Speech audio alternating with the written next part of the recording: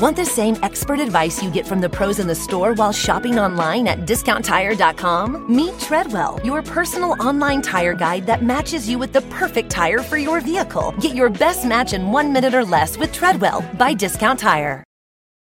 This episode is brought to you by Progressive, where drivers who save by switching save nearly $750 on average. Plus, auto customers qualify for an average of 7 discounts. Quote now at Progressive.com to see if you could save.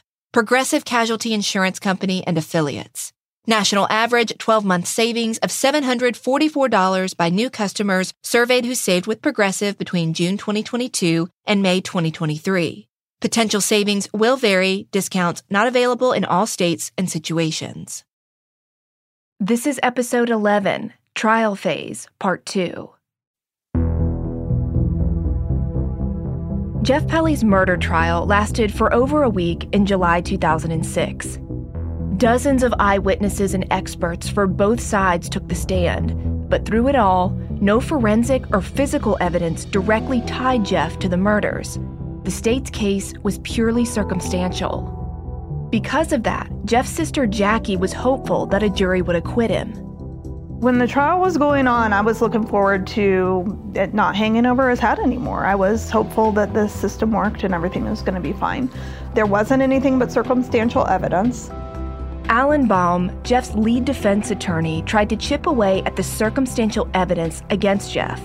Mostly, the prosecution's narrow window of time that they claimed he killed his family. The biggest question was, when did this happen? The reason that was so critical is because, again, we can account for Jeff's presence or activities other than for a very short period of time is when his presence was unaccountable. That is, there are no independent witnesses that could place him with them or having seen him. So the DA had to prove beyond a reasonable doubt that the murders occurred during that window of 20 or 25 minutes. To help debunk the state's timeline was a discrepancy in Church Sunday School Superintendent Dave Hathaway's testimony. In 1989, Dave told police that when he saw pools of blood on the carpet around Bob and Don's bodies, the blood looked wet or fresh. When he took the stand in 2006, Dave said the blood looked dry. Now, this might seem like a simple misremembering for someone who isn't used to seeing large amounts of blood, but remember, Dave was a war veteran. He'd seen plenty of blood. The difference in his testimony between 1989 and 2006 stuck out to me while reading the trial transcript, and it got Alan's attention too. Because if you think about it, this discrepancy could throw the entire timeline off. If the blood on the carpet on April 30th at 10 a.m. was still wet, as Dave first said, then that indicates the murders occurred shortly before Dave found the victims, not 18 hours earlier at 5 o'clock the previous evening. Alan believed Dave's memory from 1989 was better than his recollection 17 years after the fact in 2006. According to Alan, if the blood was wet, that should have created reasonable doubt for jurors. In my investigation, I've also found another discrepancy in the details of what Dave said, and the timeline police say Jeff had to have committed the murders. I told you in a previous episode when I was originally laying out Dave entering the crime scene, whether or not a light was on in the basement was going to be important. If you remember, Dave's statement to police was that when the paramedics went into the basement on Sunday morning, they had to turn a light on in order to see. But Sheila Saunders, the Pelley's next-door neighbor, told me that she saw light coming from the Pelley's basement on Saturday night. She noticed it at 9:15 p.m. and again at 2 a.m. So my question is, how the heck did a light that got turned on in the Pelley's basement on Saturday and stay on through the evening and night get turned off by Sunday morning, unless there was someone in that house alive able to turn it off? According to police's timeline and theory, Jeff did not return to the parsonage after committing the murders. This discrepancy about the light being on or off isn't something I want to get too hung up on, but I mean, when you sit and think about it, it clearly is one story versus the other. and I know it's something a lot of listeners who get invested in details would pick up on. As Jeff's trial neared an end, Allen also attacked the state's suggestion that Jeff cleaned up after the murders.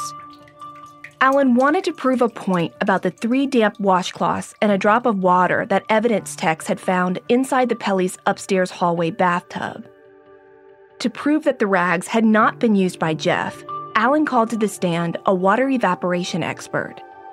This witness's name was Roy Otterbein. He was a licensed professional air conditioning consultant, and he testified that he'd run several experiments emulating how washcloths hung over a tub can dry.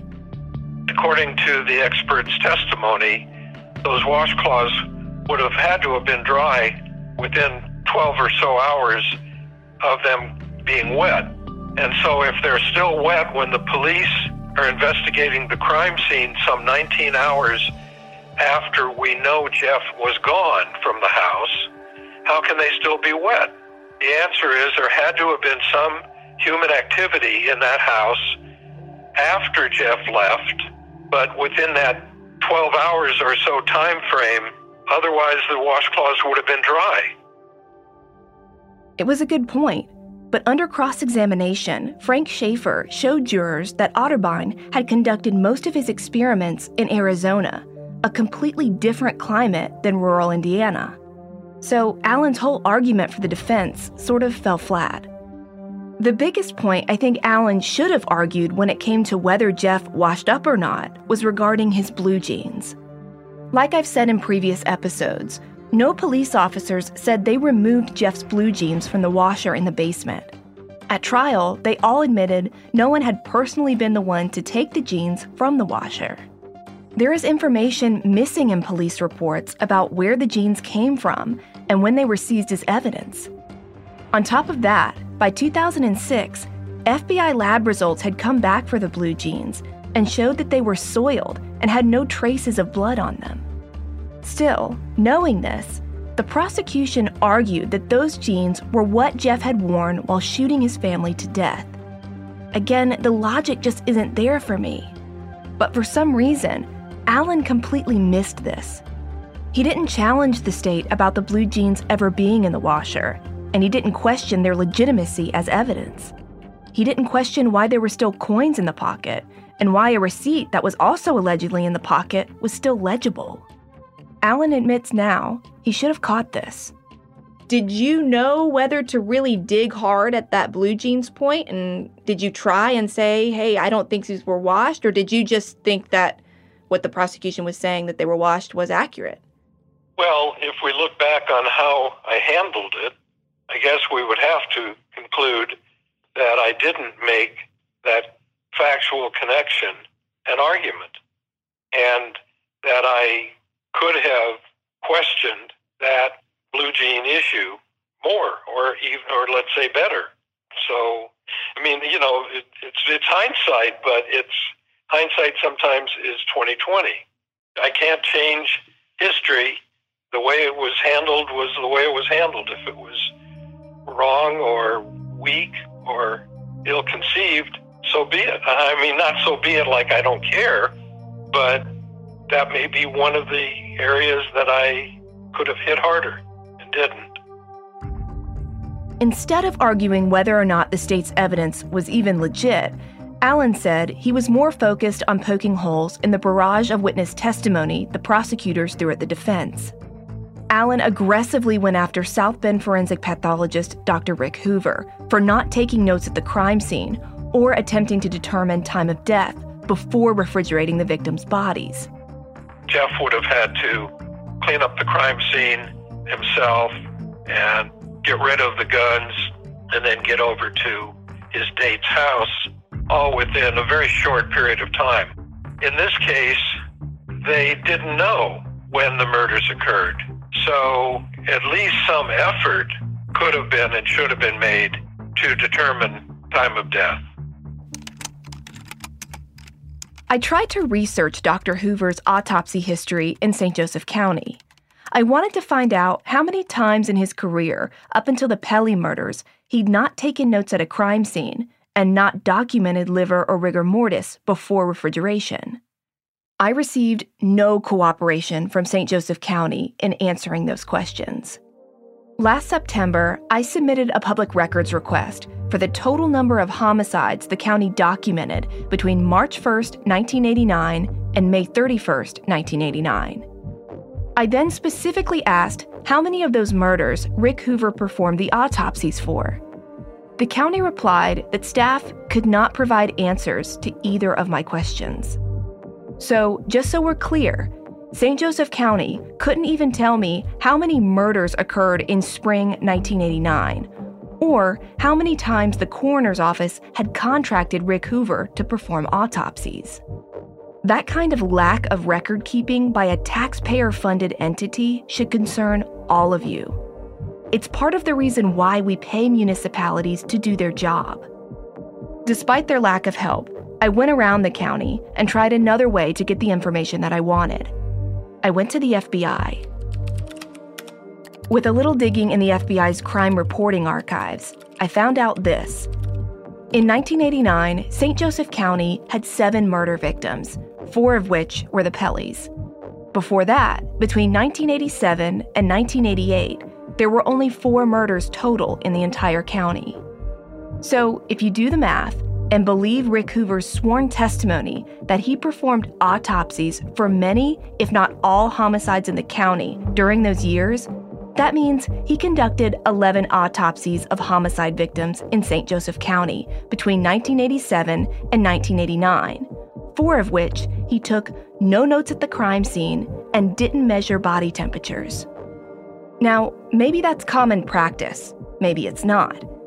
To me, for a county that had so few homicides in 3 years, I would think attention to detail on stuff like that would be easier to accomplish than, say, a large caseload where bodies are coming in every day and you're at multiple crime scenes a day. At trial, Alan didn't know any of the statistics I just told you. So he focused more energy on grilling Hoover on what he had actually collected after examining the victims' bodies, most notably Bob's stomach contents. If you'll remember, according to Bob's autopsy report, he had popcorn kernels in his lower intestines.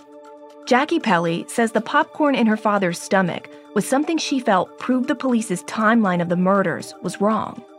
She believes her family was killed later than 5 o'clock on Saturday, April 29th. I know that my dad ate popcorn at night, every night. He had a routine that he would save a little bit of popcorn in the bowl with the lid on it to eat at night while he was popping fresh popcorn for the night. And it wasn't like he got up in the morning and ate popcorn or did it in the middle of the afternoon or something. He always ate it at night. And when you say night, do you mean 9 to 10 o'clock? Or is it more in that? I mean, like around the time the girls would have gone to bed. So like probably 7:30 on. Maybe 7 if they were going to have some with him. I think they went to bed like between 7:30 and 8 or something. So right around that time would be my guess. After dinner, for sure. And it may be later at night. It may be watching a movie after the kids have gone to bed. So do you think that the contents of your dad's stomach means that he was killed later in the night? I mean, is that what you believe? I think so. Just because the blinds were drawn and he didn't show up at Crystal's house on time does not mean to me that he was dead at that time. Nobody could get into the house, according to Crystal. The doors were locked and the blinds were pulled. It doesn't mean they're dead then. Do you think that means they're home? Oh, I think that they were probably home, but there could have been someone there with them. Like holding them? Yes, absolutely. I'll just add here that at one point in the police's crime scene walkthrough video, you almost miss it, but sitting on the Pelley's kitchen counter in 1989 was a small popcorn maker. Police reports also specifically mention that crime scene techs found a bowl of popped popcorn on Bob's desk in the basement.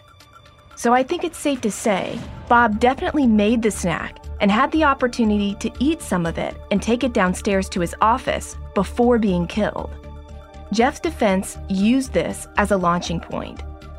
Alan told jurors that the evidence clearly showed not only did the murders occur later in the evening on Saturday, well after Jeff left, but The family was killed by 2 shooters, not one. And there was clear as day evidence, Alan said, that could prove it.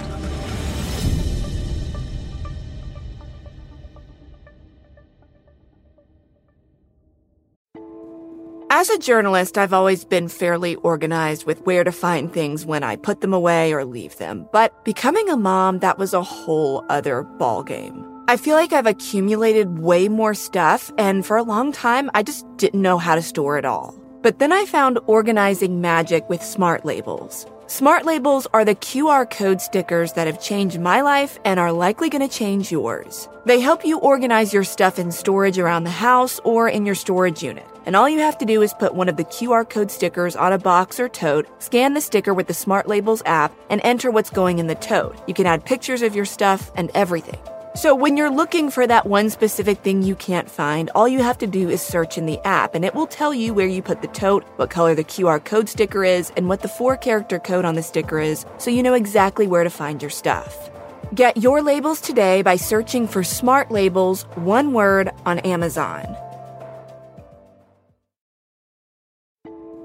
This episode is brought to you by Philo. Do you love TV? Do you love saving money? Then Philo may be your solution. Philo has shows, movies, and live TV for just $25 a month. You can even try it for free with their 7-day free trial. No contracts, no commitments, no hassles. Just a better way to watch TV.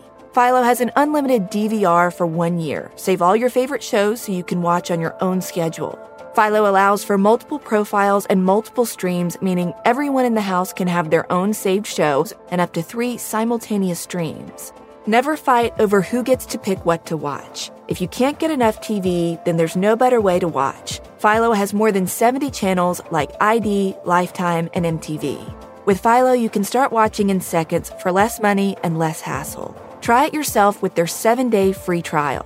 Sign up today at philo.tv/counterclock. That's philo.tv/counterclock to binge all your favorite murder mysteries now.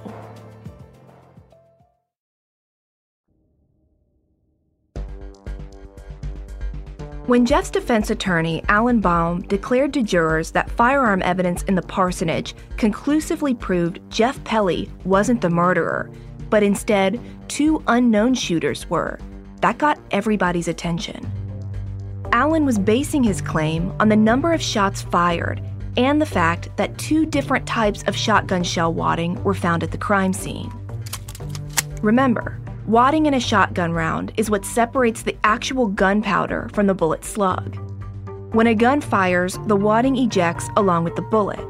It's usually found on the ground near wherever the shooter was standing when they fired.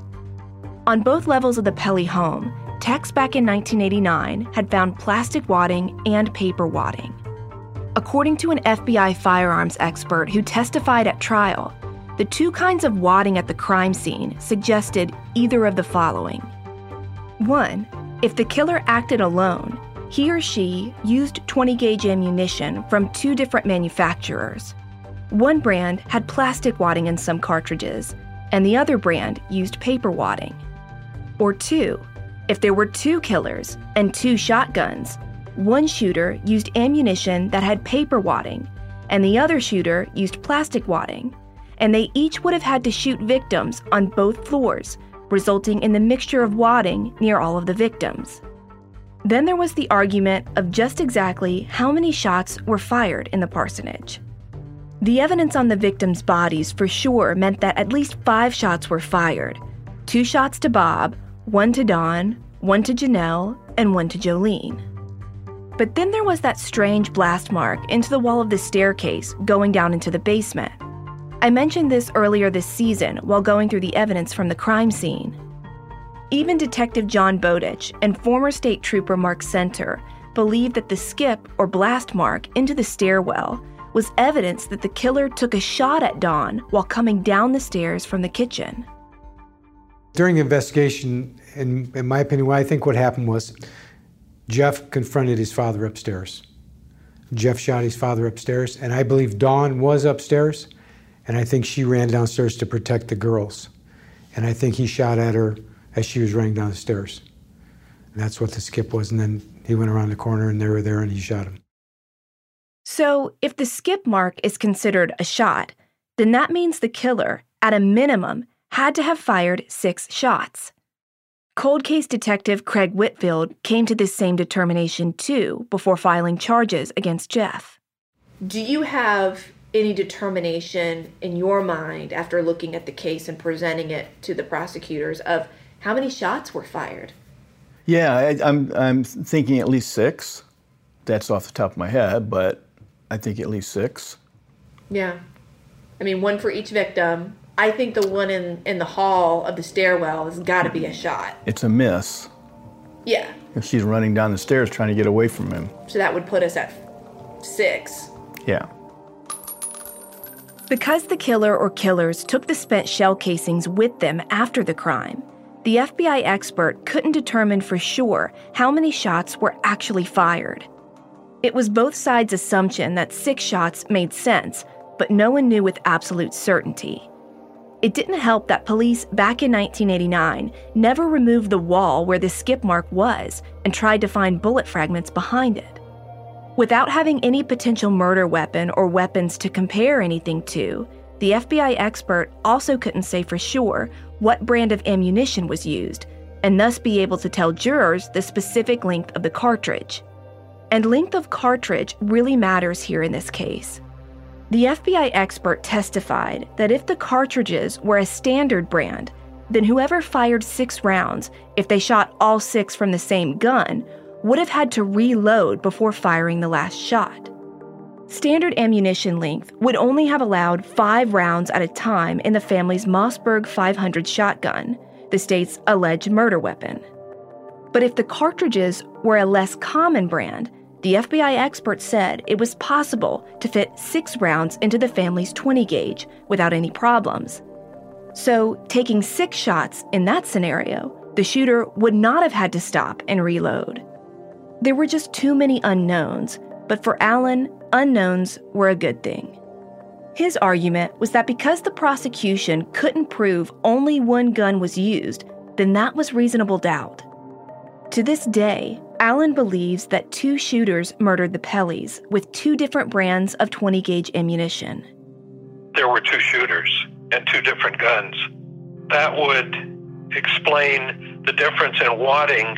See, if there was one shotgun, let's say it's one that holds 5 shells, and they bring in their pocket shells to reload if necessary, most likely they're going to all be the same shells, same manufacturer, same design, the same, from the same box of shells. So if it was one shooter and one gun, and he emptied the gun and then reloaded, why would there be different shells?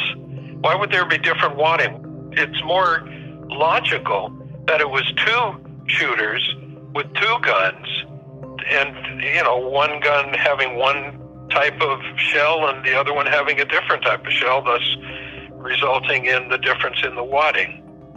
John Bowditch and Mark Center completely disagree. They were all deer slugs. Yeah. That's what we do know. The defense saying there's different wadding indicates there's 2 shooters. You don't agree with that? There wasn't 2 shooters. Craig Whitfield agrees with John and Mark that Jeff alone used the family's 20-gauge to kill Bob, Dawn, and the girls. Craig believes Jeff hid the gun and all of the important evidence somewhere only he knows about. Where's the gun? Where's that gun? So if you find that gun, you're probably going to find the murder weapon. That gun was used to kill the family, and he got rid of it. And so the fact that it's missing, that told a lot of people everything they needed to know in this trial. I would almost bet on it. Craig thinks it's possible if Jeff needed to reload, he could have. The last witness Alan Baum called to the stand to cast more reasonable doubt on the state's case was Lois Stansbury, the woman who told Mark Center in 1989 that she'd seen Bob Pelley alive around 5 o'clock on Saturday, standing in the parsonage's driveway, talking to an unknown man in a black truck. Alan felt that Lois's testimony was proof Jeff was innocent. Well, in my opinion, it was perhaps one of the most significant witnesses in the whole trial. And why it didn't impress the jury, I'll never understand. She was not relying on her recollection as to what time it was. If you remember, she testified that she had a receipt from Kmart, which had the timestamp of when she checked out there. And that was turned over to the police and they lost it. She testified to what time it was and what would have been on that receipt. And yeah, I agree. She might have been wrong in her estimate, but she might have been right. And there was many reasons to believe that she was being accurate on the time as to believe that she was mistaken. How much more significant could it be than a witness who sees Bob at a time when, according to the DA's timeline, that Jeff would have been committing the murders? She's an independent witness. She's got no axe to grind. If anything, she's shocked and appalled at this murder and wouldn't try to help Jeff, wouldn't consciously try to help Jeff, and she wouldn't know how significant her time estimate was. She wouldn't have known that at the time that she was interviewed. Ultimately, the one person everyone wanted to hear from, Jeff himself, never testified at his trial. It's a standard rule most defense attorneys live by. Don't put your client on the stand. And Alan followed it when it came to the Pelly case. Was there a particular reason why the decision was made not to let Jeff testify? Oh boy, I was wondering if you were going to ever get around to that question, which is the defense attorney's nightmare. We all felt, not wanting to be overly optimistic, but we all felt that the case had tried about as good as it was going to, and that Jeff's attitude and surliness could be emphasized by the DA, and we decided it wasn't necessary and it wasn't worth the risk. On July 19th, 2006, the case went to the jury. 3 days later, Jeff was convicted on all counts. On October 17th, 2006, the judge in Indiana sentenced him to 160 years in prison. On one side of the aisle was Jessica Pelly and all of the police investigators. They were relieved and elated. He won't even look at me. That's how I know I already know in my heart he did it. But for him not to look at me, if you didn't do it, you're going to look at someone and be like, dude, hey, I didn't do it. Nope, kept his head down, didn't look at me one time. I was very nervous and scared that he wasn't going to be, because I knew he had done it, and if he was going to be free, I was scared for my life and for my family's life. Like, I even told my husband, if he didn't get convicted, I was going to have to leave them to protect them, because he'd probably be coming after me because I testified. He'll be 111 when he walks out of there. I hope it stays that way. The jury did the right thing, I think. They spent their time, and I truly appreciate what they did. Craig Whitfield also believes Jeff's conviction was justice served. When you look at what happened to these kids and the parents, it's horrible. And I just think that him getting convicted on this is just fitting for what he had done. And he needs to spend the rest of his life in prison. Do you think that Jeff is a sociopath? Yes, I do. Yeah. And so when I did the search warrant to get his blood, it was like the last thing I did on the case before I got transferred out and moved on. But the one thing I remember when I was talking to him is that his eyes were black. They were so dark that you could just, I don't know, there's just something about him when you talk to him. That is the first time I got to talk to him. I had a search warrant to get his blood. His attorney was there with him and all that, but so we didn't have any conversations, but he was very polite to me, but it was pretty nondescript, except he just has these dark eyes. And maybe it's just because I knew what he had done in my mind.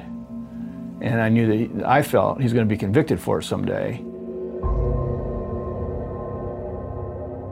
On the other side of the aisle, though, was Jeff's wife, Kim, his sister Jackie, and numerous friends and family. The guilty verdict took all of them by complete surprise. First was Alan Baum. There's no evidence that he committed these murders. And there's sufficient evidence that he didn't to raise a reasonable doubt. I don't know, as a matter of God as my witness, that Jeff is innocent. I only know that I believe that he's innocent because of the person that he is and was, and because they had no evidence that he did it.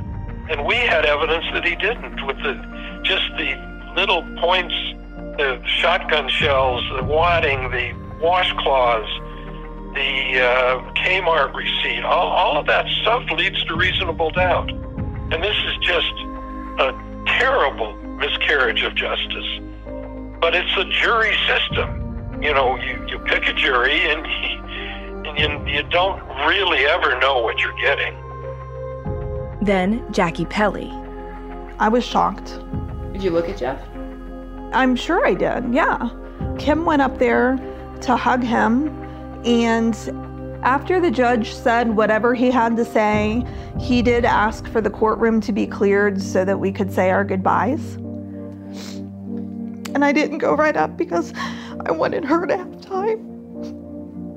And they came to get him before I had time to go up. And I just remember puking my guts out. I was just floored. I never dreamed that he would be convicted for something he didn't do. At the sentencing, people for and against the verdict gave statements. Dawn's brother and Bob's sister told Jeff they hated what he took from them, but forgave him. Kim Pelly, Jeff's wife, who has declined to do an interview with me, spoke up at his sentencing, claiming her husband was innocent and she and her uncle, a man named Phil Hawley from Fort Myers, Florida, would prove someone else committed the murders. After Kim spoke, Phil, who'd once owned a private investigation firm, took the podium and read 2 long letters. Full transcripts of these letters are on our website, and trust me, you're going to want to read them. One letter was written by Phil's third eldest son, Danny Hawley.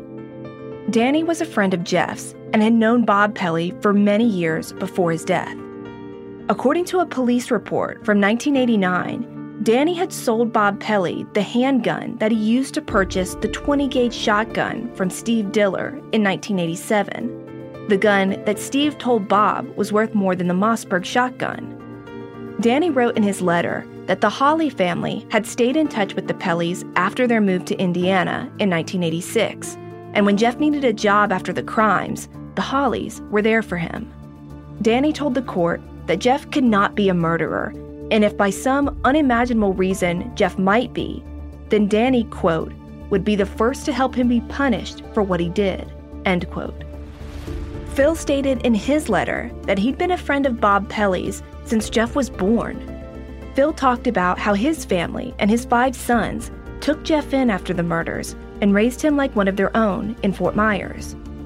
Both Bob and Jeff had worked for Phil, and he said both of them were strong Christian men who grew up to be outstanding fathers.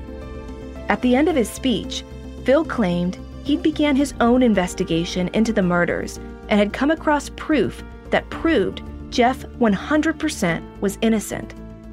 Phil didn't reveal what that proof was, though. Almost immediately after the conviction and sentencing, this case transitioned to the appeals phase. And every year for the past decade, one attorney has been fighting to bring all of the facts of this case to light. None of it is true. It's all machinations, and it's so hard to believe. I'll dive into that right now on Counterclock Episode 12, Guilty Face.